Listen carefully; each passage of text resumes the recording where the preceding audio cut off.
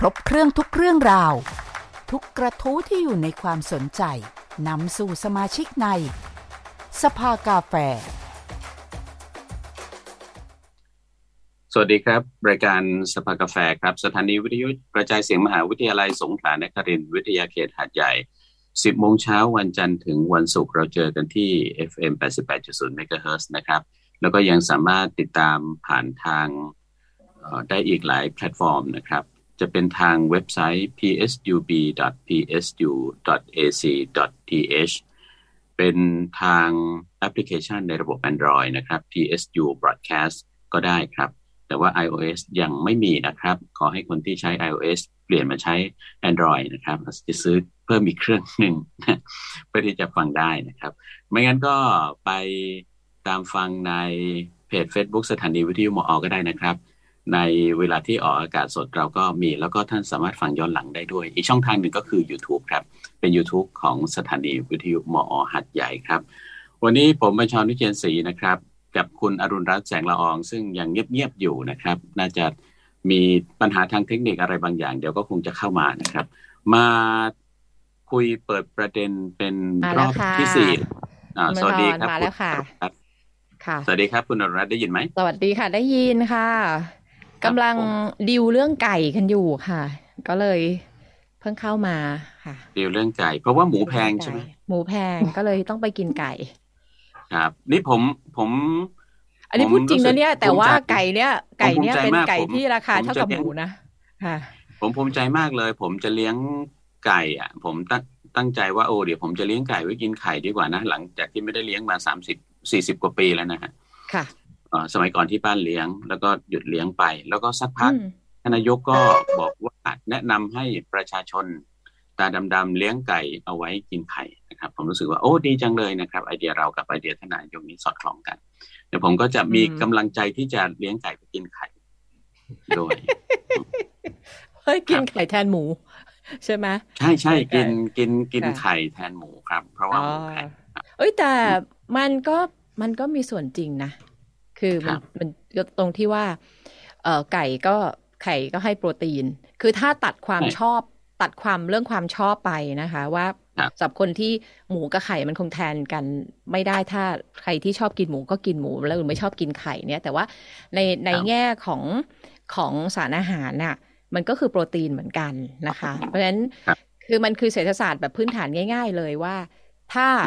นะคะมันเป็นเนื้อสัตว์ที่ถ้ามันทดแทนกันได้อย่างนี้แพงแล้วก็กินอีกอย่างหนึ่งนะคะแล้วถ้าเกิดความต้องการสูงแล้วมันผลิตได้น้อยด้วยปัจจัยอะไรบางอย่างซึ่งตอนนี้โรคภัยไข้เจ็บเจนนะครับแล้วก็ต้นทุนมันก็เพิ่มขึ้นด้วยก็มันก็แพงเป็นธรรมชาติแต่ว่าสิ่งที่เราอยากได้ยินน่ะจากคุณบัญชรอาจจะพูดประโยคนี้ได้เนาะแต่ว่าถ้าสิ่งที่สำหรับดิฉันอยากได้ยินก็คือว่าแล้วหมูแพงมันเกิดจากอะไรถ้ามันเกิดจากเรื่องโรคก็จะไปจัดการเรื่องโรคเกิดจากต้นทุนอาหารเดี๋ยวเราจะไปแก้ปัญหาเรื่องต้นทุนอาหารอย่างเช่นผลผลิตบางอย่างต้องนำเข้าจากต่างประเทศเนี่ยเราไปดูเรื่องภาษีได้ไหมลดภาษีลงเพื่อให้วัตถุดิบที่มาทำอาหารหมูเนี่ยมันต่ำลงหรือแล้วถ้าไปดูลดกำไรของผู้ผลิตอาหารสัตว์อะไรอย่างเงี้ยเขาไปดูว่าอะไรต้นทางที่มันเป็นปัญหาอะไรหรือว่าพืชที่ปลูกในไทยเนี่ยทำไมมันแพงเพราะว่าเกษตรกรอันนี้คือไปตั้งแต่ต้นทางเลยนะคะว่าเกษตรกรเนี่ยเขาเจอปัญหาเช่นเป็นโรคอยู่หรือมันอะไรแบบเนี้ยมันจะได้เป็นการแก้ปัญหาแบบยั่งยืนไงไม่ใช่มาบอกเราว่าหมูแพงแล้วก็กินไข่ดีกว่าซึ่งอันนั้นน่ะแล้วถ้าค่ะดิฉันก็คิดได้คุณมาชรก็คิดได้นึกออกไหมคะผมคิดแล้วไงผมคิดก่อนคิดแล้วก็คือว่าคือถ้าคุณคิดว่าคือจะโยนหมูทิ้งออกไปจากระบบไปเลยนะไม่ต้องไปสนใจแล้วคนที่อยู่ในอุตสาหกรรมอาหารที่เกี่ยวข้องกับหมูล่ะก็จะทำยังไงคนที่เลี้ยงหมูคนที่ขายหมูคนที่ขายข้าวเหนียวหมูทอดอย่างเงี้ยคนที่ขายหมูปิ้งอยู่แบบเนี้ยจะเป็นข้าวเหนียวไข่ทอดแทนมันก็เป็นไก่ปิ้งแทนมันก็ใช่ไหมคะใช่ไหมคะค่ะนี่มันเป็นเรื่องของเศรษฐกิจปากท้องและความเท่าเทียมนะใช่แต่ว่าผมเนี่ยรู้สึกว่าแบบนี้มันดีอีกอย่างนึงคือว่าเอาก็จริงๆเราได้เรียนรู้ว่าความหลากหลายคือทางรอดนะครับใช่ใช่ไหมความหลากหลายคือทางรอดโอกาส โอกาสมันการความหลากหลายคือการเพิ่มโอกาสที่จะให้เรารอดได้มากขึ้นนะครับเพราะฉะนั้นอย่าไปหวังพึ่งใครอย่างเดียวนะครับนะฮะบางทีก็ช่วยเราไม่ได้ครับก็หวังพึ่งทางอื่นด้วยคือวันนี้นะคะเป็นอีกครั้งหนึ่งที่เราคุยในโครงการต้องบอกว่าเป็นโครงการพัฒนาระบบขนส่งมวลชนที่ปลอดภัยและเป็นธรรมจังหวัดสงขลาเมื่อวานดิฉันเจอความเท่าเทียมเลยอันนี้กับตัวเองเลยเดี๋ยวแนะนำวิทยากรก่อนจะได้ร่วมมูฟกับวิทยากรนะคะวิทยากรวันนี้นะคะเราจะคุยประเด็นเลยคือการเดินทางความเท่าเทียมและเศรษฐกิจปากท้องเกี่ยวข้องกันยังไงการเดินทางกับเศรษฐกิจปากท้องแล้วก็มีคำร่วมคือเรื่องความเท่าเทียมด้วยนะคะวันนี้เราคุยกับคุณวิชราพรวชิราพรนิรันตราพรนักกิจกรรมด้านการลดความเหลื่อมล้ำทางการศึกษาสวัสดีค่ะสวัสดีค่ะสวัสดีครับ สวัสดีค่ะ สวัสดีค่ะ สวัสดีค่ะ สวัสดีทุกท่านนะคะค่ะแล้วก็คุณสุธาดาชัยเดชผู้ประสานงานโครงการพัฒนาระบบขนส่งมวลชนที่ปลอดภัยและเป็นธรรมจังหวัดสงขลาค่ะสวัสดีค่ะสวัสดีครับสวัสดีค่ะ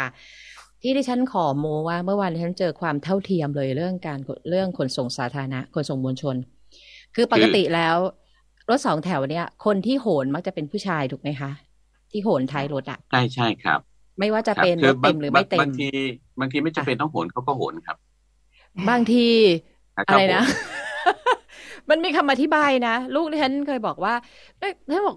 คนเยอะไปนั่งสิทำไมโหนเขาบอกว่ายังไงเขาก็ต้องออกมาอยู่แล้วยังไงเวลามีเต็มเขาก็ต้องมาโหนอยู่แล้วเขาก็โหนซะเลยเขาจะได้ไม่ต้องออก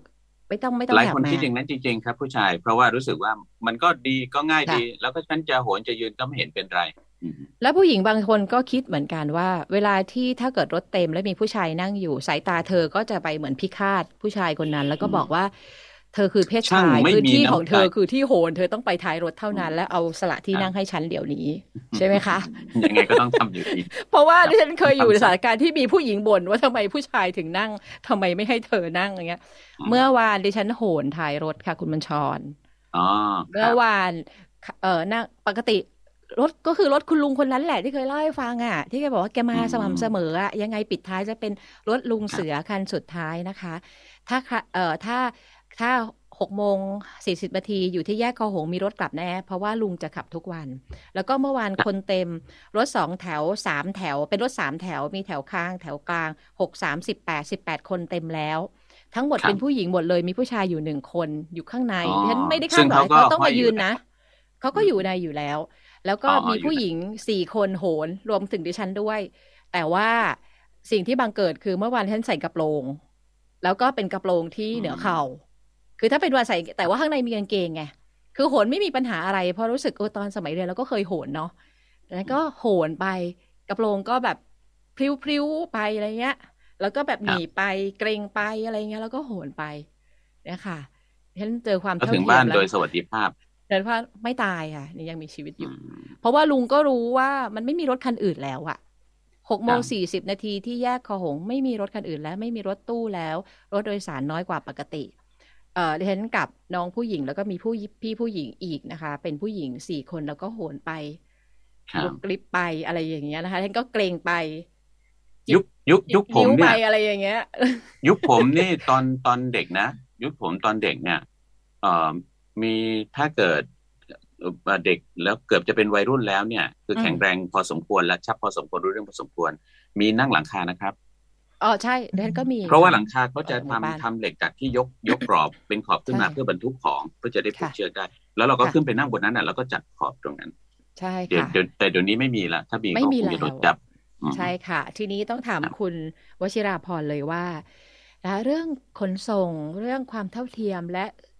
เศรษฐกิจปากท้องเนี่ยมันเกี่ยวข้องกันยังไงฉันประชดนะคะว่าดิฉันเท่าเทียมแล้วที่ได้โหนแล้วเมื่อวานได้ค่ะเขาบอกว่าขนส่งสาธารณะในประเทศไทยนี้เท่าเทียมนะคะก็คือลำบากอย่างเท่าเทียมนะคะไม่ว่าคุณจะเป็นคนจนหรือเป็นคนรวยใช้ขนส่งสาธารณะในประเทศไทยเมื่อไหร่ลำบากเท่ากันอย่างเท่าเทียมเลยนะคะพิการก็ลำบากไม่พิการก็ลำบากรวยก็ลำบากจนก็ลำบากฉะนั้นนี่คือความเท่าเทียมที่เราเสมอหน้ากันเสี่ยงภัยอย่างเท่าเทียมด้วยครับใช่ค่ะบางคนบอกฉันไม่ค่อยนั่งรถ2แถวนี้แล้วฉันไปเท่าเทียมอะไรกับเธอเดี๋ยวนะขนส่งสาธารณะถ้าไม่ดี คนใช้รถเยอะๆคุณมีรถส่วนตัวคุณก็อาจจะใช้ความเร็วเท่ากับดิฉันที่นั่งรถ2 แถวนะคะเพราะว่ารถมันมากแล้วคุณก็ขยับ อะไรใช่ไหมคะถึงปลายทางก็ไม่ได้สะดวกกว่าไงเราถึงต้องมาคุยเรื่องขนส่งมวลชนไงครับเพราะว่ามันน่าจะเป็นทางออกที่ดีสำหรับเมืองที่มีคนจำนวนมากแล้วคนยังต้องเคลื่อนที่ไปตามที่ต่างๆถ้าเกิดทุกคนใช้รถส่วนตัวมันก็ไม่มีที่สำหรับรถแล่นแล้วมีแค่สำหรับรถจอดบนถนนเท่านั้นเองถ้างั้นฉันยกคำถามเลยว่าแล้วการเดินทางที่เท่าเทียมแล้วมันต้องเป็นยังไงแล้วมันจะเกี่ยวข้องกับเศรษฐกิจปากท้องยังไงนะคะค่ะโอเคได้ค่ะเมื่อกี้ได้ยินที่แลกเปลี่ยนกันก็ได้ยิน2 คำเลยค่ะที่พูดออกมามีพูดเรื่องรถแล้วก็เรื่องของการเดินทางเนาะมันคือตอนนี้เหมือนเวลาเราต้องการเดินทางเราจะนึกถึงรถกันตลอดเลยใช่ไหมคะแต่จริงๆแล้วที่เราต้องมาคุยกันก็คือว่าเราจริงๆแล้วอะไรคือสิ่งจำเป็นกันแน่เราต้องการรถหรือเราต้องการเดินทางถูกไหมคะถ้าจะว่ากันจริงๆแล้วถามว่าอะไรสำคัญแล้วก็จำเป็นมากกว่ากันสำหรับพลินมันคือการเดินทางเลยค่ะที่เราจะต้องให้ความสำคัญเดี๋ยวพลินขอเล่าก่อนว่าทำไมพลินถึงพูดเรื่องขนส่งสาธารณะกับเรื่องเศรษฐกิจปากท้องแล้วก็ความเท่าเทียมเนาะเอาจริงๆแบ็คกราวด์ของพลินเนี่ยพลินเป็นครูเลยค่ะสอนหนังสืออยู่ในโรงเรียนแต่ว่าเมื่อเราเห็นนักเรียนของเราอะค่ะขึ้นม.2 ขึ้นม.3 จำนวนนักเรียนในห้องเนี่ยแหละค่ะมันเริ่มลงแล้วพอเราไปคุยกับนักเรียนหลายๆครั้งอะไรทำให้เขาเลือกที่จะไม่เรียนต่อในระดับชั้นม.2 ในระดับชั้นม.3 นักเรียนก็เล่าให้ฟังว่าค่ะพ่อแม่เขาหาเงินวันละ300 บาทใช่ไหมคะเขาเอามาแล้ว200 บาทในการเดินทางมาโรงเรียนค่าเดินทาง1 วันเนี่ย140 บาทนะคะเป็นสอนที่ปทุมธานีเนาะไม่มีขนส่งสาธารณะเลยกลายเป็นว่า1 ปีนักเรียนเขาก็จะต้องแบกรับไอ้ค่าเดินทางเนี่ยค่ะหลายหมื่นบาทแล้วนักเรียนก็ถามเรากลับมาว่าแล้วครูจะให้ผมมาเรียนทำไมในเมื่อการหยุดงาน1 วันแล้วไป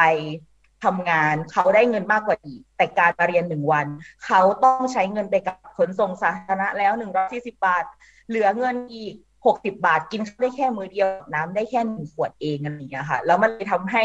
เขาตัดสินใจที่จะไม่เรียนหนังสือต่ออะไรอย่างเงี้ยค่ะมันก็เลยทำให้เรากลับมาสนใจประเด็นนี้ว่าเฮ้ยจริงๆเรื่องง่ายๆอย่างเรื่องขนส่งสาธารณะมันมีผลต่ออนาคตต่อชีวิตของเด็กคนหนึ่งเลยมันทำให้เขาจะต้องจัดลำดับความสำคัญของการศึกษาไว้เป็นอันดับท้ายๆเลยเพราะว่าไม่ได้มีขนส่งสาธารณะที่ดีพาเขาเข้าในโรงเรียนได้นะคะค่ะค่ะขนส่งสาธารณะที่เท่าเทียมและไม่เหลื่อมล้ำเนี่ยมันจะต้องเป็นยังไงคะค่ะโอเคค่ะเพลงคิดถึงประเด็นเรื่องของขนส่งสาธารณะที่เท่าเทียมและไม่เหลื่อมล้ำค่ะมันจะต้องเป็นขนส่งสาธารณะที่เอื้อโอกาสเนาะให้คนทุกคนในเมืองนี้ในประเทศนี้ค่ะได้มีโอกาสออกมาใช้ชีวิตข้างนอกเนาะยกตัวอย่างเช่นสมมติว่าให้เราลองนึกถึงใหญ่บ้านเราจังหวัดสงขลาบ้านเราก็ได้ค่ะว่าเราเคยเห็นคนแก่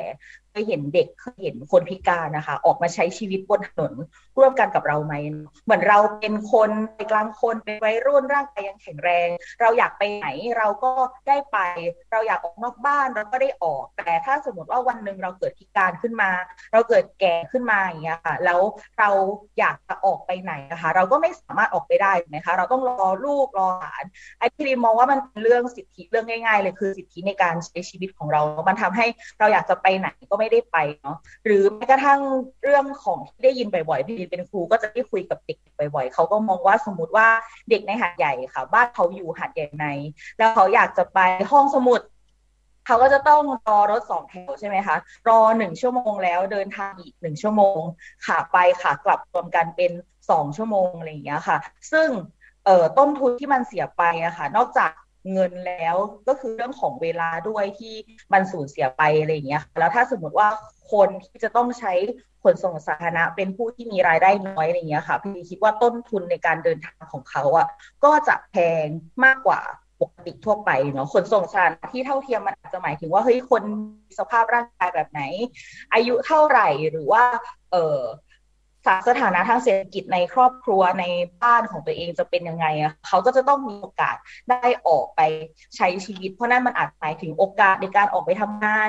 โอกาสในการออกไปเรียนรู้นอกห้องเรียนนี่ค่ะสมมติว่าเฮ้ยถ้าสมมติว่าเรามี เงินพอที่จะซื้อรถใช่ไหมคะแล้วเราสมมติว่าเราเป็นเด็กเรียนจบใหม่แล้วเราจะเลือกทำงานหนึ่งอะค่ะทุกคนปัจจัยนี้มันก็จะกลายมาเป็นปัจจัยในการเลือกงานเลือกเรียนของเราทันทีหรือว่าเฮ้ยแล้วเราจะเดินทางไปที่นี่ยังไงเราเดินทางไปทำงานยังไงเราจะกลับบ้านทันไหมเราจะได้พักผ่อนเพียงพอหรือเปล่าอะไรอย่างนี้ค่ะสิ่งนี้มันกลายเป็นสิ่งที่เข้ามาจำกัดสิ่งการใช้ชีวิตในประจำวันของเราอะค่ะแทนที่เราจะได้เลือกงานที่เราอยากทำเพราะว่าเราสามารถเดินทางไปทำงานสะดวกทุกวันการที่เราไม่มีขนส่งสาธารณะที่ดีมันอาจจะทำให้คนคนหนึ่งไม่ได้ทำงานหนึ่งเพราะเดินทางไปทำงานไม่ได้มันอาจจะทำให้เด็กไม่ได้เดินทางไปเรียนในโรงเรียนหนึ่งเพราะว่าเขาไม่มีกำลังพอในการเดินทางกันค่ะถ้าเกิดว่าเราอยากจะให้ขนส่งสาธารณะมันช่วยให้คนเท่าเทียมกันเพิ่มมากขึ้นมันควรจะเป็นขนส่งสาธารณะที่เอื้อให้เราใช้ชีวิตได้อย่างปลอดภัยด้วยค่ะปลอดภัยเมื่อกี้เพลพูดถึงเขาเรียกว่าต้นทุนใช่ไหมคะมันก็คือขนส่งสาธารณะที่ราคาถูกอีกประเด็นหนึ่งก็คือเรื่องของความปลอดภัยแล้วกันค่ะที่ซึ่งนอกจากไอ้ราคาถูกกับปลอดภัยค่ะเพลคิดว่าจะเป็นแรงจูงใจให้คนอยากออกไปใช้ขนส่งสาธารณะเพิ่มมากขึ้นด้วยแล้วกันค่ะเพราะว่าเหมือนจริงๆหาดใหญ่เราก็มีขนส่งสาธารณะใช่ไหมคะถามว่ามันถูกไหมรถ2 แถวมันก็ถูกนะคะ10 บาทแล้วมันก็ไม่เพียงพอให้คนไปใช้เงี้ยเพราะมันไม่ปลอดภัยอะไรเงี้ยแต่ถ้าเกิดว่ามันถูกด้วยมันปลอดภัยด้วยมันก็ทำให้แบบว่าเราอยากออกไปใช้ชีวิตเพิ่มมากขึ้นเนาะแล้วก็คนก็จะมาใช้ขนส่งสาธารณะเพิ่มมากขึ้นแล้วก็มันอาจจะทำให้เราได้สิทธิบางอย่างในการใช้ชีวิตกลับคืนมาเช่นอากาศที่สะอาดสดใสปลอดภัยเพราะว่ามลพิษบนถนนมันลดลงอะไรอย่างเงี้ยค่ะค่ะต้องเป็นอย่างแรกคือเป็นขนส่งสาธารณะที่เอื้อต่อการเดินทางสำหรับคนทุกกลุ่มใช่ไหมคะทุกกลุ่มนะคะค่ะแล้วก็เอื้อกับการเขาเรียกว่าต้องปลอดภัยแล้วก็ราคาต้องไม่แพงค่ะราคาต้องไม่แพงด้วยใช่ไหมคะค่ะแล้วทีนี้มัน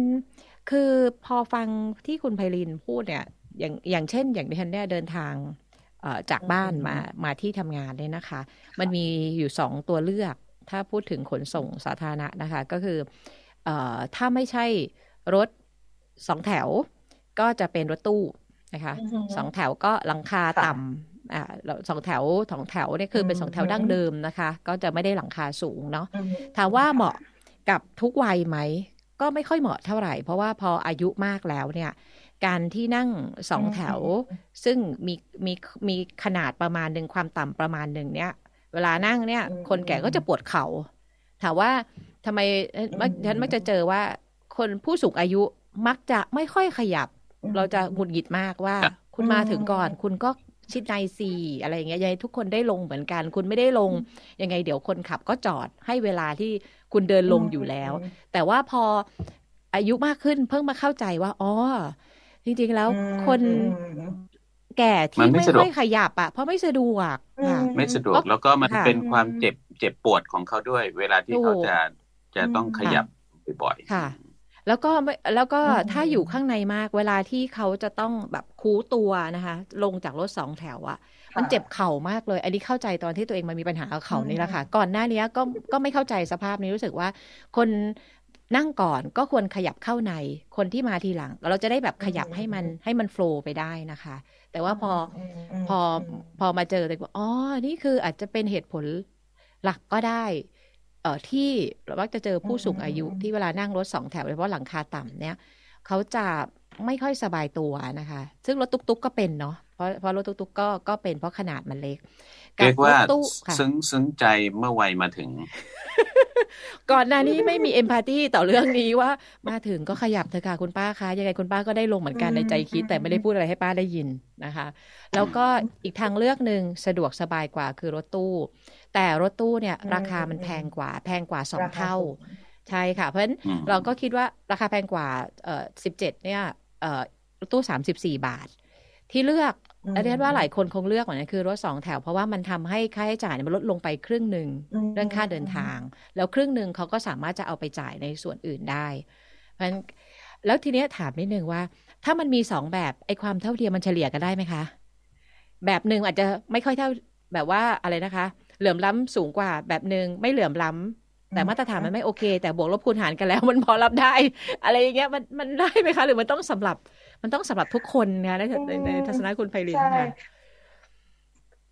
งั้นคำถามก็คือว่าคนถ้าอย่างนั้นคนที่มีสถานะเศรษฐกิจที่ด้อยกว่าเขาไม่มีสิทธิ์ที่จะได้รับความปลอดภัยในการที่จะใช้ชีวิตอย่างปลอดภัยกว่าคนที่มีรายได้สูงกว่าหรือเปล่าอะไรอย่างเงี้ยค่ะสำหรับพี่ลินคิดว่าไม่ว่าคุณจะเป็นใครในประเทศนี้ค่ะคุณควรที่จะได้รับสิทธิในการใช้ชีวิตอย่างปลอดภัยในชีวิตอย่างเท่าเทียมกันนะคือการที่คุณเกิดมาได้มาคุณเลือกไม่ได้ใช่ไหมคะว่าเราจะเกิดมาจนจะเกิดมารวยจะเกิดมาครอบครัวมีภาระเท่าไหร่แต่อย่างน้อยๆการที่เราได้มีโอกาสใช้ชีวิตอย่างปลอดภัยอะค่ะมันอาจจะทำให้เราสามารถมีอายุที่ยืนยาวขึ้นดูแลคนในครอบครัวได้เพิ่มมากขึ้นเราอาจจะมีโอกาสได้เติบโตได้พัฒนาตัวเองในสังคมได้ทำประโยชน์ให้ประเทศเพิ่มมากขึ้นนะคะพี่ลินคิดว่าต้นทุนที่เราจะต้องคิดว่ามันจะต้องเสียไปในการที่เราตัดความปลอดภัยในชีวิตครอบครัวหนึ่งอาจจะสูญเสีย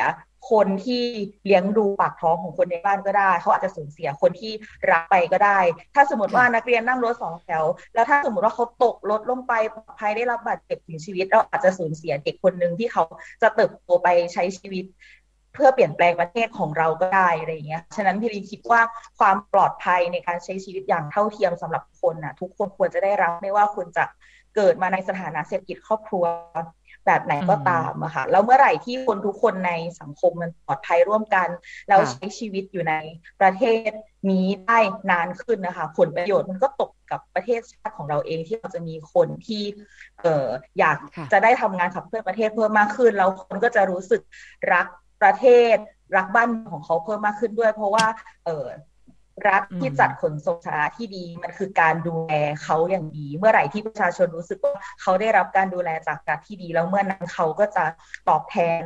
ประเทศของเราด้วยการพัฒนาสังคมให้มันดีค่ะพลินมองเรื่องของการสิทธิของการใช้ชีวิตอยู่อย่างปลอดภัยในเรื่องด้วยที่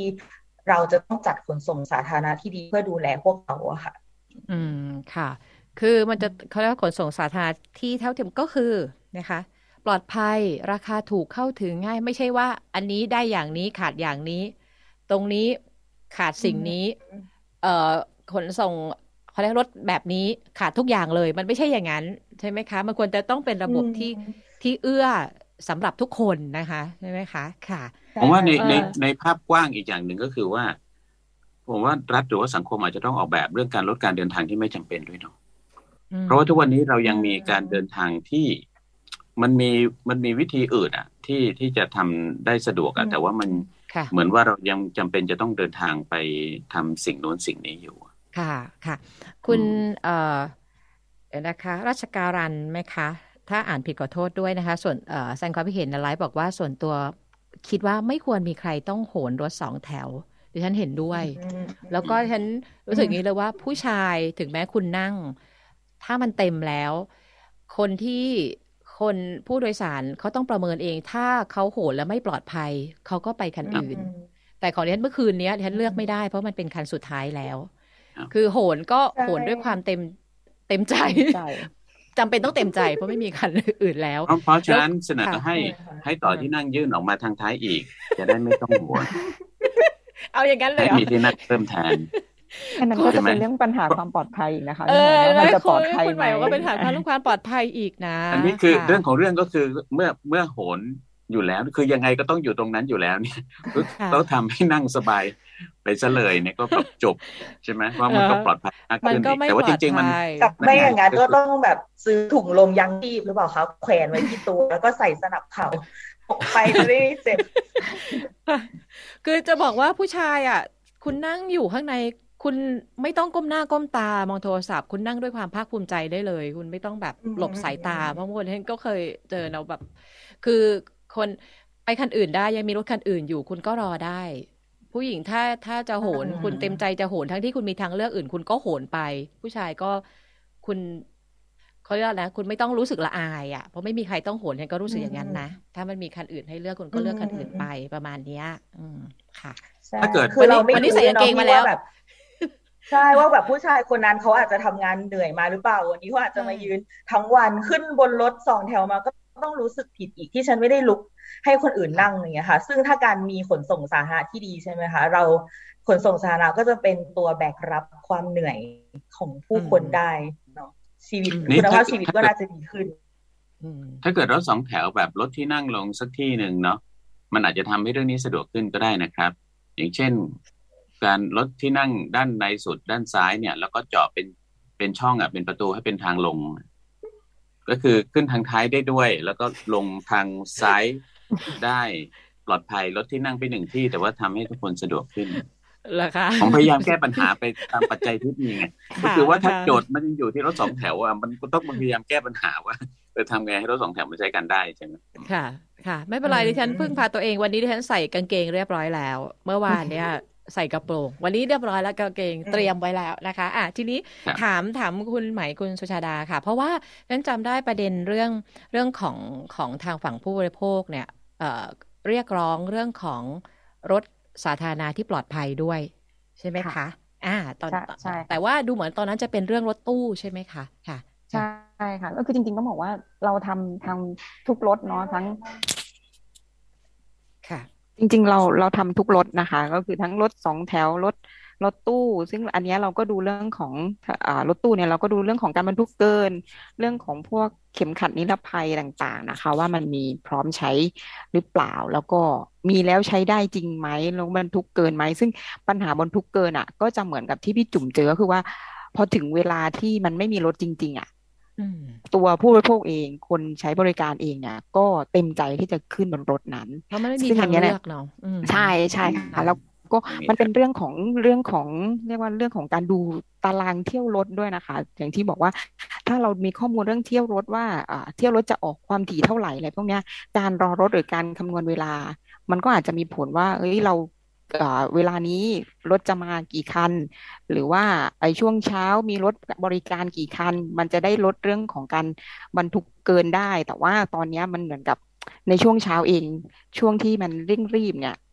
รถก็อาจจะยังเท่าเดิมแต่ตัวคนใช้บริการเนี่ยมันมากมันก็ไม่เพียงพอกันซึ่งอันนี้มันก็พูดถึงเรื่องการจัดสรรเรื่องรถในช่วงเวลาเร่งด่วนว่ามันควรจะสอดคล้องกับการเดินทางของคนอะไรเงี้ยค่ะซึ่งเราก็เจอปัญหาเหล่านี้แล้วก็มีการร้องเรียนกับทางขนส่งตลอดนะคะว่ารถคันนี้มีการบรรทุกเกินนะรถคันนี้อุปกรณ์ความปลอดภัยไม่เพียงพอนะหรือว่ามีแล้วก็ใช้ไม่ได้อะไรเงี้ยค่ะนี่ก็จะมีการร้องเรียนเข้ามากับทางสมาคมแล้วก็ทางสมาคมเองเนี่ยก็มีการส่งต่อข้อมูลให้กับทางขนส่งแล้วก็มีการเรียกปรับกับทางผู้ประกอบการอยู่เรื่อยๆนะคะนี่ก็ยังเป็นปัญหาที่เราเจออยู่ตลอดสำหรับเรื่องบรรทุกเกินนะคะซึ่งจริงๆก็ไม่รู้ว่าจะแก้ไขยังไงเพราะว่าพอคุยกับคนส่งเองคนขับรถเองเขาก็รู้สึกว่าก็คนผู้ใช้บริการก็ยอมขึ้นเขาก็จะไม่ให้ขึ้นก็ไม่ได้เนี่ยเพราะเขาก็อยากไปบางคนก็อยากไปซึ่งอาจจะเป็นภาวะจำยอมซึ่งอันนี้มันต้อง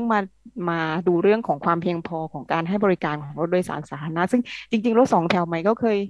ยโหนแต่ว่าไม่เหมือนพี่จุ่มนะไม่เหมือนพี่จุ่มที่โหนท้ายอันนี้คือโหนตรงกลางก็คือรอรถจากยืนตรงกลางอันนี้ยืนตรงกลางสำหรับเรารู้สึกปกติเนาะก็คือยืนตรงกลางเนี้ยมันคือปกติเนาะแต่ของรถของพี่เนี่ยยืนตรงกลางไม่ได้เพราะว่าหลังคาเตี้ยถ้ายืนตรงกลางมันก็จะอยู่แถวสามของพี่จุ๋มแต่ว่ามีแถวสามมีให้นั่งแถวสามนะคะอันนี้ก็เจอปัญหาว่ามันก็มีซึ่งจริงๆการโหนรถสองแถวตอนท้ายค่ะถ้าตามขนส่งเองอันนี้ผิดกฎหมายนะคะเพราะขนส่งเองไม่ให้ต่อส่วนท้ายส่วนยืนของรถสองแถวอยู่แล้วก็ไม่ให้ยืนอยู่แล้วนี่คือผิดกฎหมายจริงๆก็คือต้องมาทำเรื่องของโครงสร้างรถด้วยนะว่าจะทำโครงสร้างรถให้ยังไงให้ปลอดภัยหรือว่าอาจจะไม่ต้องทำขยายพื้นที่ของตัวกระบะหลังนะคะตนท้ายให้มันกว้างมากแค่ทำทางขึ้นพอเพื่อไม่ให้คุณได้ยืนอะไรเงี้ยอันนี้ก็อาจจะเป็นเรื่องของโครงสร้างรถที่จะทำไงให้คนใช้บริการปลอดภัยมากขึ้นด้วยอะค่ะหมายถึงว่าต้องมีการบังคับเลยว่าจะไปทำให้มีที่บ่ายืนเยอะๆแล้วก็มีมือจับเนี่ยก็คือมีเจตนาที่จะให้ยืนห้อยท้ายในจริงๆแต่ที่ว่าปัญหาเรื่องนี้มันเหมือนเราพายเรือในอ่างอ่ะหรือในกะละมังหรือเปล่าไม่รู้นะคะว่าเพราะว่ายุคนึงท่านจำได้ยุคนึงเคยมีเรื่องที่ให้รถสองแถวเนี่ยเอาเหล็กท้ายออกให้มีเฉพาะทางขึ้นนะคะทีเนี้ยก็ต้องยอมรับว่าเราเองก็ได้ยินเสียงหมายถึงเราเราก็ฟังข้อมูลจากคนขับรถสองแถวเนี้ยไม่มากนะคะว่าไม่รู้ว่าเขาไม่ค่อยได้มีโอกาสพูดหรืออะไรก็ไม่ทราบเหมือนกันเนาะว่าอย่างเช่นที่เขาจะต้องมียืนเนี่ยเพราะว่าโอเคช่วงที่เราเห็นน่ะ คนเยอะมันเยอะจริงมันล้นจริงมันเกินบรรทุกจริงแต่ว่ามันเป็นช่วงแค่สั้นๆของวันหรือเปล่า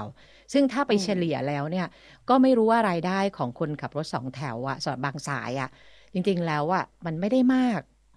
หรือเปล่าอะไรเงี้ยเขาก็เลยคิดว่านี่คือมันช่วงเวลาทองที่เขาก็จะมีรายได้ณช่วงนี้แหละ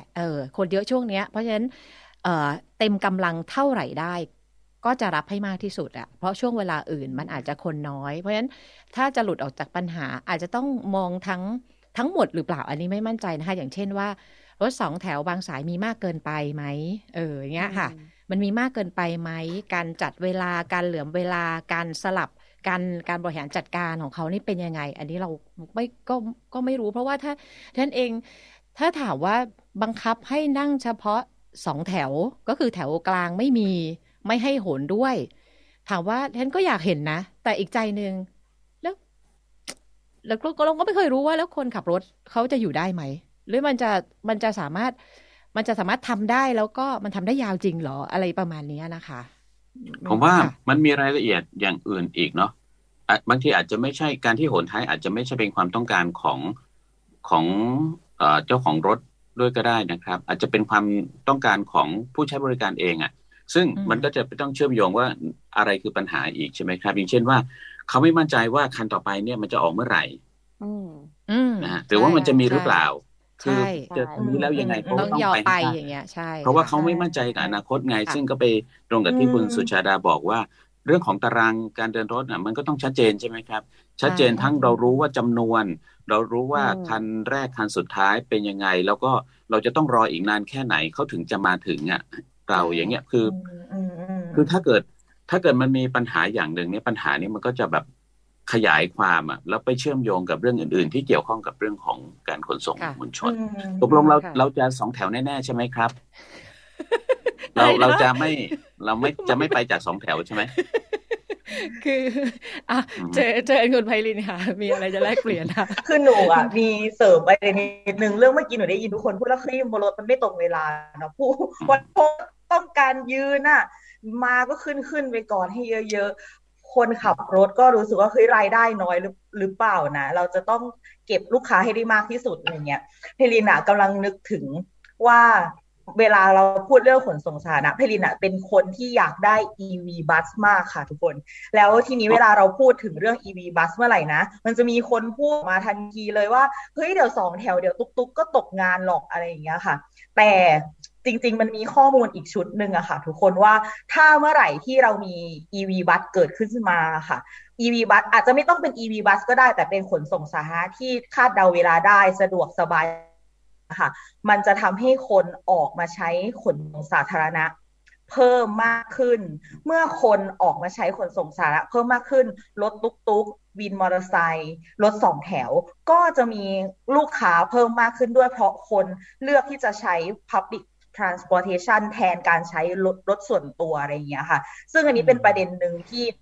จะต้องใช้ความเข้าใจกับสังคมอย่างมากเลยเพราะอย่างตอนที่ BTS ที่กรุงเทพมี BTS ใช่ไหมคะคนก็พูดเรื่องนี้แต่ว่าเมื่อเวลามันผ่านไปอะค่ะวินมอเตอร์ไซค์รับจ้างขึ้นแท็กซี่มีจำนวนเพิ่มมากขึ้นเพราะว่านิสัยของคนมันเปลี่ยนไปอะค่ะแล้วทีนี้ตุ๊กวินมอเตอร์ไซค์สองแถวก็เราสามารถจัดการให้เขาไม่ตกงานได้โดยการแบ่งฟังก์ชันในการใช้งานในการเดินทางรถประเภทไหนจะวิ่งเส้นหลักรถประเภทไหนจะวิ่งในซอยย่อยๆเพื่อคนนี้ค่ะถ้ามีขนส่งสาธารณะที่ดีเพิ่มขึ้นอีกมาตัวนึงมันก็จะเปลี่ยนพฤติกรรมของคนในเมืองแทนที่เราจะนึกถึงแล้ววันนี้จะขับรถไปไหนดีตัวเลือกแรกที่เรานึกถึงก็จะเป็นขนส่งสาธารณะที่ดีขึ้นมาพอคนออกนอกบ้านปุ๊บแล้วมันก็จะส่งต่อนิสัยการใช้ขนส่งสาธารณะเป็นทอดอะค่ะคนก็จะใช้วินเยอะขึ้นคนจะใช้ตุกๆเยอะขึ้นคนก็จะเดินเพิ่มมากขึ้นในเมืองเพื่อไปจากจุดหนึ่งไปอีกจุดหนึ่งแม่ค้าที่ขายของข้างทางก็จะมีรายได้เพิ่มมากขึ้นอย่างเงี้ยค่ะเวลาเราพูดถึงขนส่งสาธารณะแล้วผลิตหยุดเวลามันหยุดตรงที่เฮ้ยเดี๋ยววินตกงานนะเดี๋ยวตุ๊กไม่มีลูกค้ามันคนละอย่างกันเลยนะคะเพลินคิดมุมนี้อีกมุมนึงแล้วกันค่ะอุ๊ยที่คุณเพลินพูดใช่นะมันน่าสนใจนะมันใช่ตรงที่ว่าคือขนส่งเขาเรียกว่าถ้าคุณใช้รถส่วนตัวเนี่ย ตลอดการเดินทางคุณก็จะใช้รถส่วนตัวไม่ว่าคุณจะไปไหนคุณจะไม่ได้มีช่วงเวลาที่จะไปใช้ขนส่งสาธารณะเลยอย่างนี้ใช่ไหมคะแต่ถ้าเราใช้ขนส่งสาธารณะในสายหลักเนี่ยไอจุดเชื่อมต่อมันจะเชื่อมต่อกับขนส่งสาธารณะประเภทอื่นชนิดอื่นอย่างเงี้ยไปลงที่ซอยนี้แล้วต่อจากซอยนี้เข้าไปจะเป็นขนส่งสาธารณะอะไรอย่างเงี้ยเวลาคนใช้เนี่ยมันจะใช้เป็นเส้นเป็นรูทไปอย่างเงี้ยใช่ไหมคือผมว่ามันจะเป็นคอนเซปต์การเดินทางของแต่ละคนเลยถ้าเกิดคนที่อยู่ในสังคมที่มีระบบขนส่งมวลชนดีเนี่ยเขาก็แทบจะไม่ได้คิดถึงรถส่วนตัวเลยนะครับยกเว้นการออกไปเที่ยวอะไรไกลๆอะไรกับครอบครัวอะไรประมาณนั้นนะฮะเขาก็เรียกว่ามโนภาพของเขาเนี่ยเวลาจะเดินทางเนี่ยมันก็จะออกไปในทางที่ใช้ขนส่งสาธารณะเลยในขณะที่ผมเนี่ยครับมอเตอร์ไซค์แล้วผมรู้สึกว่ามอเตอร์ไซค์มันสะดวกกว่าเนี่ยมันไปได้ทุกที่เนี่ยผมก็ไม่ได้คิดถึงรถขนส่งสาธารณะเลยไปไหนผมก็อยากจะขับมอเตอร์ไซค์ไปค่ะเดี๋ยวนะคะ EV bus ที่ว่าเนี่ยคือมันไม่คือถามคุณไพลินนิดนึงมันทำไมถึงอยากได้ทำไมถึงคุณสมบัติมันดีกว่าอย่างอื่นยังไงเพลงคิดว่าอย่างหนึ่งก็คือเรื่องของคาแรคเตอร์ของมันแล้วกันค่ะสะดวกสบายจูงใจให้คนอยากมาใช้เนาะติดแอร์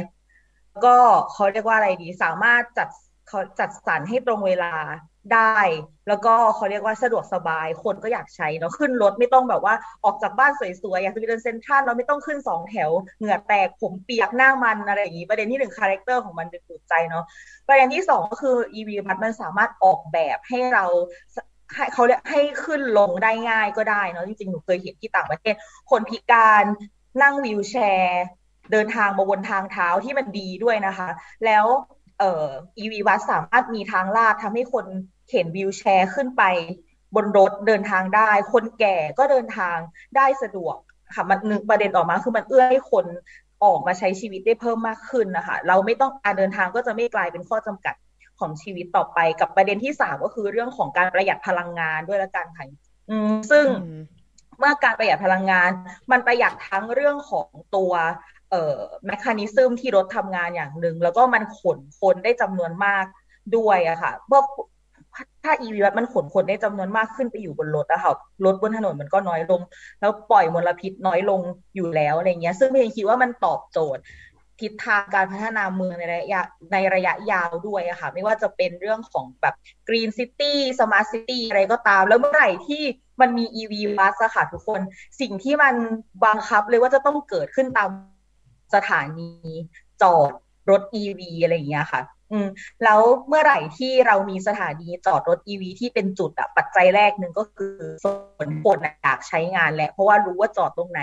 ลงตรงไหนป้ายอยู่ตรงไหนใช่ไหมคะกับประเด็นต่อมาก็คือเมื่อไหร่ที่เรามีป้ายรถเมล์ค่ะทุกคนมันจะเกิดสิ่งหนึ่งมาก็คือเรื่องของ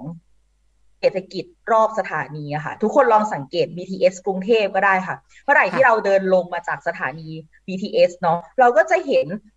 การค้าเกิดขึ้นมากมายรอบๆสถานีอะไรอย่างเงี้ยค่ะซึ่งมันเป็นสิ่งที่จะเกิดขึ้นถ้าเรามีขนส่งสาธารณะที่ดีมีป้ายขึ้นลงที่ชัดเจนแล้วก็มีเส้นทางที่ชัดเจนตรงเวลามันที่ทำให้เกิดการต่อยอดในการพัฒนาเมืองที่ดีขึ้นไปด้วยเพลินก็เลยอยากได้ EV busค่ะของบ้านเราก็จะมีรถขายลูกชิ้นส้มตำรถเข็นก็มาอยู่ที่อะไรนะคะที่ป้ายรถเมล์ไม่อันนี้คือเพราะว่ามันเป็นจุดรวมคนใช่ไหมคะแต่ไม่ได้ชัวร์เรื่องแบบอะไรนะใช่ใช่ค่ะค่ะเขาบอกว่าแบบคือถ้าเคยอ่านข้อมูลแต่ไม่ได้แม่นยำเรื่องตัวเลขมากนะคะว่าเมื่อไหร่ที่มีสถานีมันจะมีเขาเรียกว่าอะไรนะมีออฟฟิศเกิดขึ้นใกล้สถานีคนจะตัดสินใจเลือกการทำงานใกล้ BTS เพิ่มมากขึ้นแล้วมันเป็นเขาเรียกว่ามันเป็นปัจจัยที่ทำให้เศรษฐกิจมันดีขึ้นด้วยอะไรอย่างเงี้ยค่ะค่ะเมื่อวันที่31นะคะวัน31ส่งท้ายปีฉันไปตลาดยันยงนะคะตลาดยันยงก็นั่งรถ2 แถวไปนะคะแล้วก็ไม่ใช่นั่ง2 แถวน้องสาวไปส่งนะคะเสร็จแล้ววันนั้นฝนตกแล้วก็ซื้อของเสร็จนะคะก็ซื้อเสร็จก็เดินจากตลาดยันยงมาทะลุที่แฟลตเคหะค่ะ เดินตรงมาคือตรงแยกเกลอเมืองไหมคะคุณผู้ชมตรงเขาเรียกแยกเกลอเมืองไหมด้านหลังตลาดยันยงใช่ครับใช่ไหมคะก็เดินตรงไปเลยทะลุคือจากยันยงแยกเกลอเมืองแล้วทะลุไปเลยก็จะเป็นเจอแฟลตเคหะนะคะแล้วก็แฟลตเคหะนี่มีสะพานลอยที่ข้ามทางรถไฟข้ามทางรถไฟแล้วก็ข้ามไปอีกฝั่งหนึ่งสะพานเหล็กเดินสะพานเดินข้ามใช่ค่ะสภาพสะพานยังใช้ได้อยู่แต่เห็นเลยว่าไม่ค่อยน่าจะบูรณะเท่าไหร่แล้วก็ทางขึ้นนะคะทางขึ้นบันไดฝั่งเนี้ยฝั่งตรงแฟลตเคหะแอบอยู่ด้านหลังสำนักงานนะคะแล้วก็แทนต้องข้ามคานข้ามอะไรนะคะข้ามคานเหล็กข้ามไปแล้วก็เพื่อจะขึ้นสะพานคือถ้าใครไม่ใช่คนที่คุ้นเคยหรือไม่ได้อยู่ที่แฟลตนะคะก็จะไม่รู้ว่ามันมีสะพานนี้อยู่แล้วก็จะขึ้นทางไหนเนาะแล้วก็เดินข้ามมาท่านก็มาลงที่ตรงร้านบันเดือยอะค่ะมาลงตรงนั้นแล้วก็เพื่อจะเดินไปสาย2บ้างสาย3บ้างก็เดินแบบชมเมืองเตะไปเรื่อยแล้วก็กลับด้วยรถ2แถวสิ่งที่เห็นคืออันนี้ไม่เคยเดินเลยนะคะฝั่งเนี้ยฝั่งข้ามมาแล้วก็รู้สึกว่าวิทางนี้มันถนนเขาเรียกว่าสะพานข้ามนี่มันดีมากมันเป็นดีไม่ใช่สภาพดีนะเป็นหัดใหญ่ครับมันไม่ใช่สภาพดีเพราะว่าไอ้ทางเดินมันต้องเลาะแล้วก็อยู่ข้างหลังสำนักงานเหมือนกับมีของดีแล้วไม่บอกไม่บอกคนอื่นแล้วก็เหมือนกับว่าไม่ค่อยอยากให้ใครใช้หรือยังไงก็ไม่ทราบแล้วฉันรู้สึกว่าถ้าคนใช้เยอะแล้วมันเชื่อมจากจุดตรงโรบินสันนะคะเพื่อไปทางฝั่งตลาดยันยงให้คนเดินได้ซึ่งจักรยานมันก็เอาขึ้นได้เนาะเพราะว่าก็ต้องยกขึ้นเหมือนมันควรจะเปิดมากกว่านี้จุดเปิดทั้ง2ฝั่งเห็นว่าแล้วก็ไปลงอีกฝั่งหนึ่งมันดีมากมันสามารถจะเชื่อมโรบินสันรถไฟสาย1 2 3แล้วก็กลับด้วยรถ2แถวเพิ่งสังเกตว่ารถ2แถวของหาดใหญ่สภาพโซมมากเลยค่ะคือถ่ายรูปข้างในยังตกใจเลยพอมาเห็นรูปทีหลังว่านี่คือนี่เป็นคนตอนแรกพอให้เขาดูบอกนี่รถตุ๊กๆเหรอไม่ใช่นี่รถ2แถวพอกลับมาดูรูปแล้วมันเก่ามากเลยจริงๆข้างในคือไม่ค่อยสะอาดนะคะมันจะไม่ค่อยบำรุงรักษาอันนี้อาจจะสะท้อนถึงรายได้ของเจ้าของรถด้วยหรือเปล่าเดนว่าน่าจะมีส่วนด้วยนะคะคือเห็นข้างในแล้วรู้สึกโอ้รถ2แถวขนาดนี้เลยเหรอพอกลับมาดูรูปที่ตัวเองถ่ายแล้วเห็นว่าสะพานตรงนี้ถ้าเราถ้าคิดเรื่องการเชื่อมต่อระหว่าง2ฝั่งเมืองแล้วก็ให้คนเดินใช้จักรยานนะคะแล้วไปเชื่อมกับระบบขนส่งอื่นจากโรบินสันข้ามไปเดินไปนิดเดียวก็เจอตลาดยันยงแล้วซึ่งตลาดยันยงก็จะไปทางฝั่งใช่ไหมคะหาดใหญ่ในยศอำเภอหรืออะไรเงี้ยเพียงแต่ว่าพอคุณขึ้นจากโรบินสันปุ๊บพอลงอีกฝั่งนึงคุณจะไม่เจอรถอะไรเลยเหมือนกับเขาคุยกับอาจารย์ชโลว่าเราจะเดียวดายและเหงามากพอลงไปแล้วฉันจะไปไหนต่อฉันจะไปต่อรถที่ไหนเหรอมันเป็นเรื่องการออกแบบให้เกิดการเชื่อมต่อของระบบขนส่งสาธารณะใช่ค่ะแต่เส้นนี้มันดีมากเลยคุณหมายมีอะไรจะแลกเปลี่ยนไหมคะเชิญค่ะเหมือนช่วงอาทิตย์2อาทิตย์ที่แล้วที่เราคุยเรื่องเดินนะคะเรื่องแผนที่ของเมือง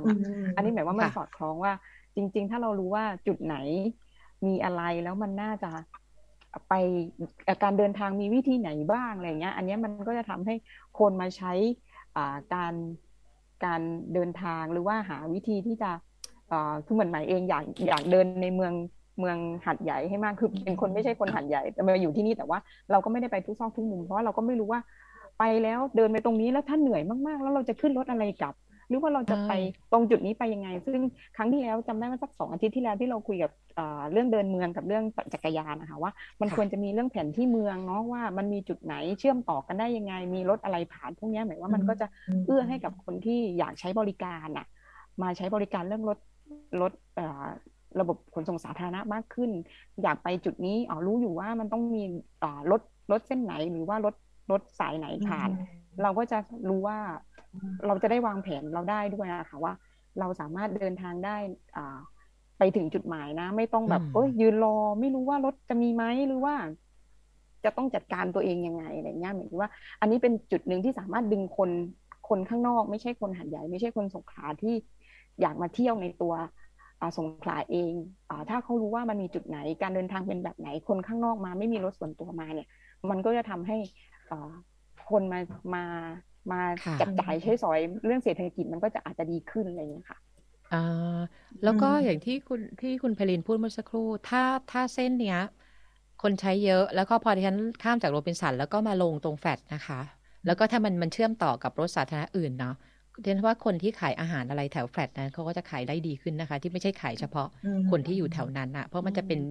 จุดที่คนขึ้นลงคนที่มาอยู่ตรงนั้นแล้วก็มาใช้รถข้ามจากฝั่งโน้นมาฝั่งนี้อะไรประมาณนี้ทีนี้แต่ต้องถามคุณบัญชรพอที่ท่านลงฝั่งแฟลตแล้วถ้าท่านจะไปขึ้น2 แถวท่านต้องยังไงคะเลี้ยวซ้ายไหมตรงเนี้ยเลี้ยวซ้ายเลี้ยวซ้ายเพื่อมาออกใต้สะพานหน้าโรงพักไหมคะไกลไหมเดี๋ยวนะคุณอรุณรัตน์จะเลี้ยวขวาสิครับเอาเลี้ยวขวาพอลงสะพานแล้วก็เข้าแฟลตเคหะใช่ไหมครับก็เลี้ยวขวาเพื่อมาเข้าสู่ถนนเพชรเกษมก็คือไปเลาะไปหลังโรงพักหรือว่าแต่ว่าถ้าลงสะพานเลยก็คือถ้าลงจากสะพานเลยก็คือคุณอรุณรัตน์ก็ไต่ไปทางขวามันก็จะมีทางที่จะออกไปที่เชิงสะพานลอยข้ามทางรถไฟแล้วก็ไปขึ้นรอรถได้ที่หน้าโรงพักไกลไหมคะประมาณ400 เมตรโอ้ยฉันเดียวดายแล้วถ้างั้นพอลงอีกฝั่งหนึ่งก็คือ400 เมตรเลยล่ะค่ะครับไม่งั้นคุณอรุณรัตน์ต้องเดินตรงไปเพื่อจะไปราชอุทิศแล้วก็ไปหามอเตอร์ไซค์รับจ้างเพราะแถวนั้นไม่น่าจะมีรถ2 แถวไหมเส้นราชอุทิศไม่มั่นใจนะไม่รู้นี่เห็นไหมเริ่มเดียวดายแล้วเริ่มเดียวดายแล้วใช่ไหมคะมองเห็นว่ามันเป็นความที่ไม่มั่นใจผมเองก็อยู่ในหาดใหญ่มานานแล้วเนี่ยผมก็ยังนึกไม่ค่อยออกว่ามันจะเชื่อมต่อกันได้อย่างไรถามคุณไพลินเคยขึ้นหรือยังเป็นคนหาดใหญ่ด้วยใช่ไหมคะค่ะใช่ค่ะหนูนั่ง2 แถวไปเรียนตั้งแต่ม.1 จนจบม.6 เลยค่ะแล้วก็เป็นคนชื่นชอบการเดิน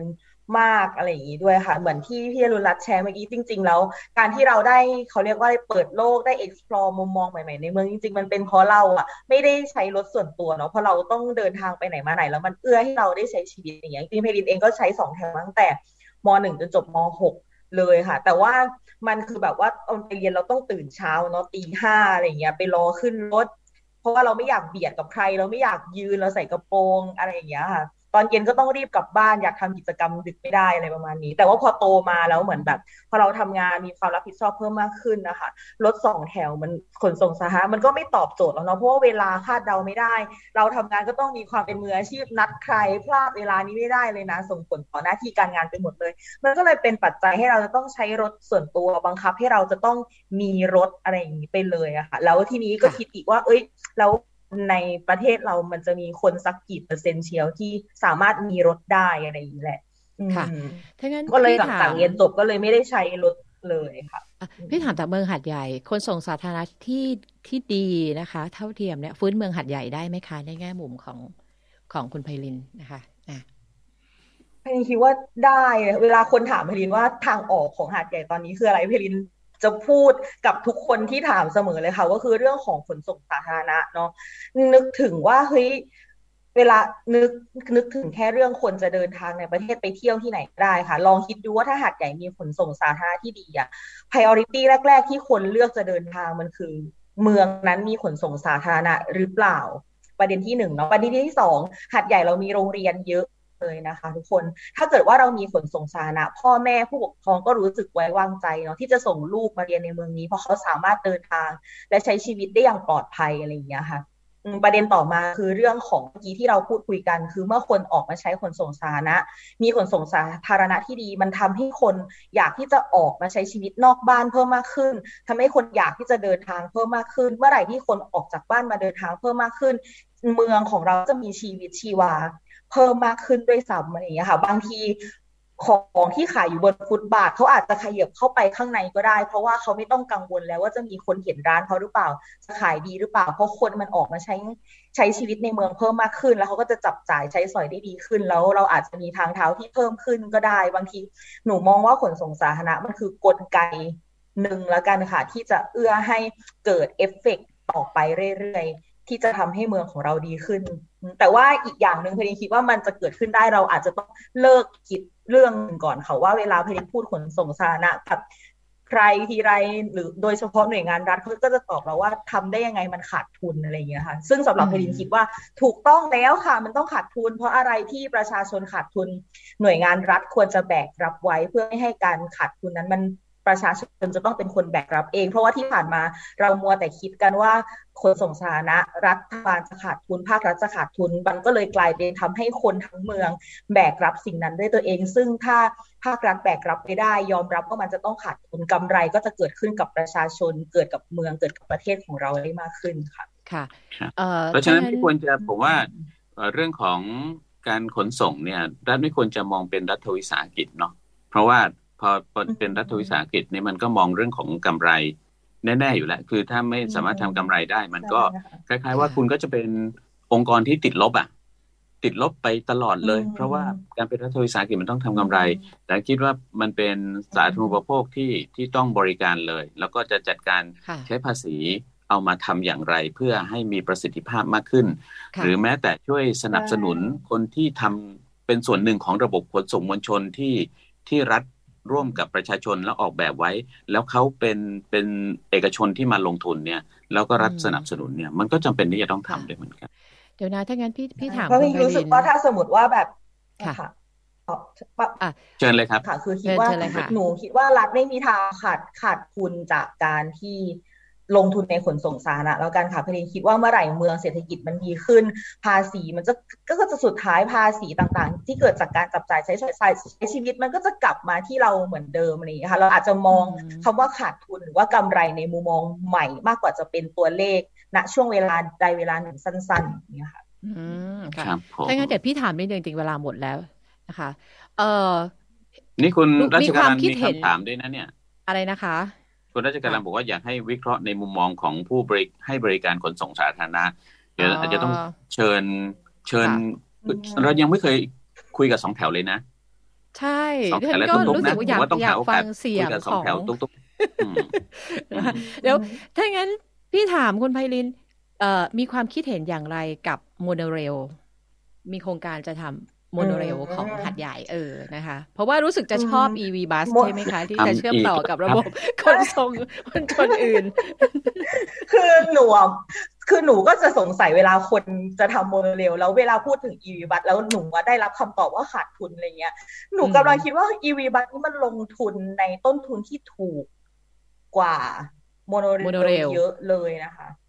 ไม่ต้องสร้างทางใหม่ด้วยซึ่งการใช่โมโนเรลมันใช้ต้นทุนการก่อสร้างที่สูงมากแบบ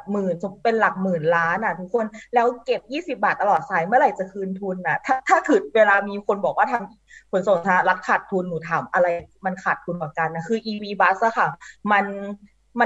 มันคืนทุนเร็วกว่าค่ะเราไม่ต้องสร้างถนนใหม่ซึ่งถ้าคุณอยากทำขนาดนั้นคุณทำรถไฟรางเบาอย่างแทรมไม่ดีกว่าหรอเราไม่ต้องทุบถนนเราไม่ต้องสร้างมลพิษจากการก่อสร้างอะไรอย่างเงี้ยค่ะคือพยายามหาสิ่งที่จะคอนให้พยายามหนักได้โมเดลไม่เจอไม่เจอมากกว่าค่ะตอนนี้หนูไม่แน่ใจว่าหนูมีข้อมูลเพียงพอหรือเปล่าแต่ตอนนี้หนูคิดว่าเฮ้ย EV bus ลงทุนได้ถูกที่สุดแล้วในระหว่างที่คุณใช้ EV bus รอมันคืนทุนนะคะคือ EV bus ลงทุนแค่หลัก10 ล้านเองรถ1 คันน่ะแล้วถ้าคุณอยากให้มันคืนทุนคุณไปศึกษาระบบรถไฟรางเบาไหมให้มันวิ่งในเมืองได้ไม่ต้องทุบถนนสร้างมลพิษรถติดเพิ่มอีกอะไรอย่างเงี้ยค่ะมันคุ้มกว่าหรือเปล่าอะไรอย่างเงี้ยคิดในมุมมองนี้แล้วกันค่ะถ้างั้นถามคุณหมายครับปิดท้ายนะคะเมื่อกี้คุณบัญชรถามว่าเราจะมีโอกาสได้คุยกับผู้อะไรนะขับรถผู้ประกอบการสาธารณะเขาอาจจะมีอะไรที่มันเป็นอะไรนะเป็นความลำบากของเขาที่เขาก็อยากทำในสิ่งที่คนอื่นต้องการนั่นแหละแต่มันไม่ได้อะไรอย่างเงี้ยนะคะเชิญค่ะคุณหมายปิดท้ายค่ะก็อาจจะต้องลองดูสักอาทิตย์นะคะอยากจะจริงๆก็อยากฟังทางผู้ประกอบการเหมือนกันนะคะว่าเขาเนี่ยมีความคิดเห็นยังไงเนาะเรื่องของระบบขนส่งในบ้านเราแล้วก็สิ่งที่เขาอยากเห็นสิ่งที่เขาต้องการให้รัฐออกมาสนับสนุนหรือว่าต้องการให้หน่วยงานไหนมาดูขนส่งหรือว่าอะไรหน่วยงานที่เกี่ยวข้องอะค่ะมาดูเพื่อที่จะพัฒนาหรือว่ามาดูกันว่า ความต้องการของเขากับความต้องการของตัวผู้บริโภคอันไหนมันจะชวนกันทำเพื่อพัฒนาต่อได้อันนี้อาจจะต้องลองดูว่าเราจะมีตัวแทนของผู้ประกอบการเนี่ยมาชวนมาคุยแลกเปลี่ยนกับเราอีกทีหนึ่งก็ได้ค่ะอันนี้ก็จะเป็นการฟังอีกมุมหนึ่งของผู้ให้บริการด้วยนะคะว่าเขามีความต้องการยังไงบ้างในการพัฒนาซึ่งอย่างพี่จุ๋มว่าบางทีเขาก็อยากจะพัฒนาแต่ว่ามันเรื่องต้นทุนเรื่องอะไรพวกนี้มันอาจจะเป็นข้อจำกัดในการพัฒนาของเขาแล้วมันควรจะมาหา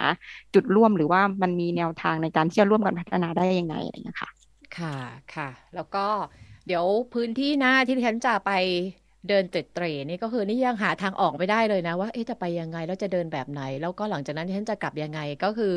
นี่โซนเที่ยวคุณบัญชรเลยนะคะแถวทุ่งเสาอ่ะทุ่งเสา2อ่ะแถวโซนที่มีอาหารยูนนานอ่ะจะไปหากินแล้วก็แต่ว่าตอนนี้ยังนี่ขนาดที่ฉันอยู่หาดใหญ่มานานยังต้องไปศึกษาเลยว่าแล้วจะต้องลง2แถวตรงไหนแล้วเดินเข้าไปทางไหนแล้วเดินไปแล้วฉันจะกลับยังไงนี่คือเมืองหาดใหญ่นะคะนี่คือเป็นชุมชนที่อยู่ในเทศบาลนครหาดใหญ่นะคะเข้าชุดนั้นคุณอรุณรัตน์ก็จะต้องลงแถวปณัฐพลแล้วก็เดินเข้าไปแล้วก็เดินลัดเลาะศาลเจ้าพ่อที่มีน้ำแดงอยู่วางเต็มนะครับแล้วก็เข้าไปสู่ชุดของทุ่งเสาไม่ต้องเรียกหาขนส่งสาธารณะเพราะที่นั่นไม่มีรถ2แถวครับชุดนั้นเป็นรถไม่ใช่รถ2แถวรถมอเตอร์ไซค์รับจ้างรถเสรับจ้างก็คือขนส่งปัจเจกชนไงไม่ได้ขนคือมันก็แพงไงใช่ไหมเพราะว่าราคามันก็จะแพงกว่าพวกรถ2แถวนะคะนี่นึกถึงจักรยานเช่าเลยนะ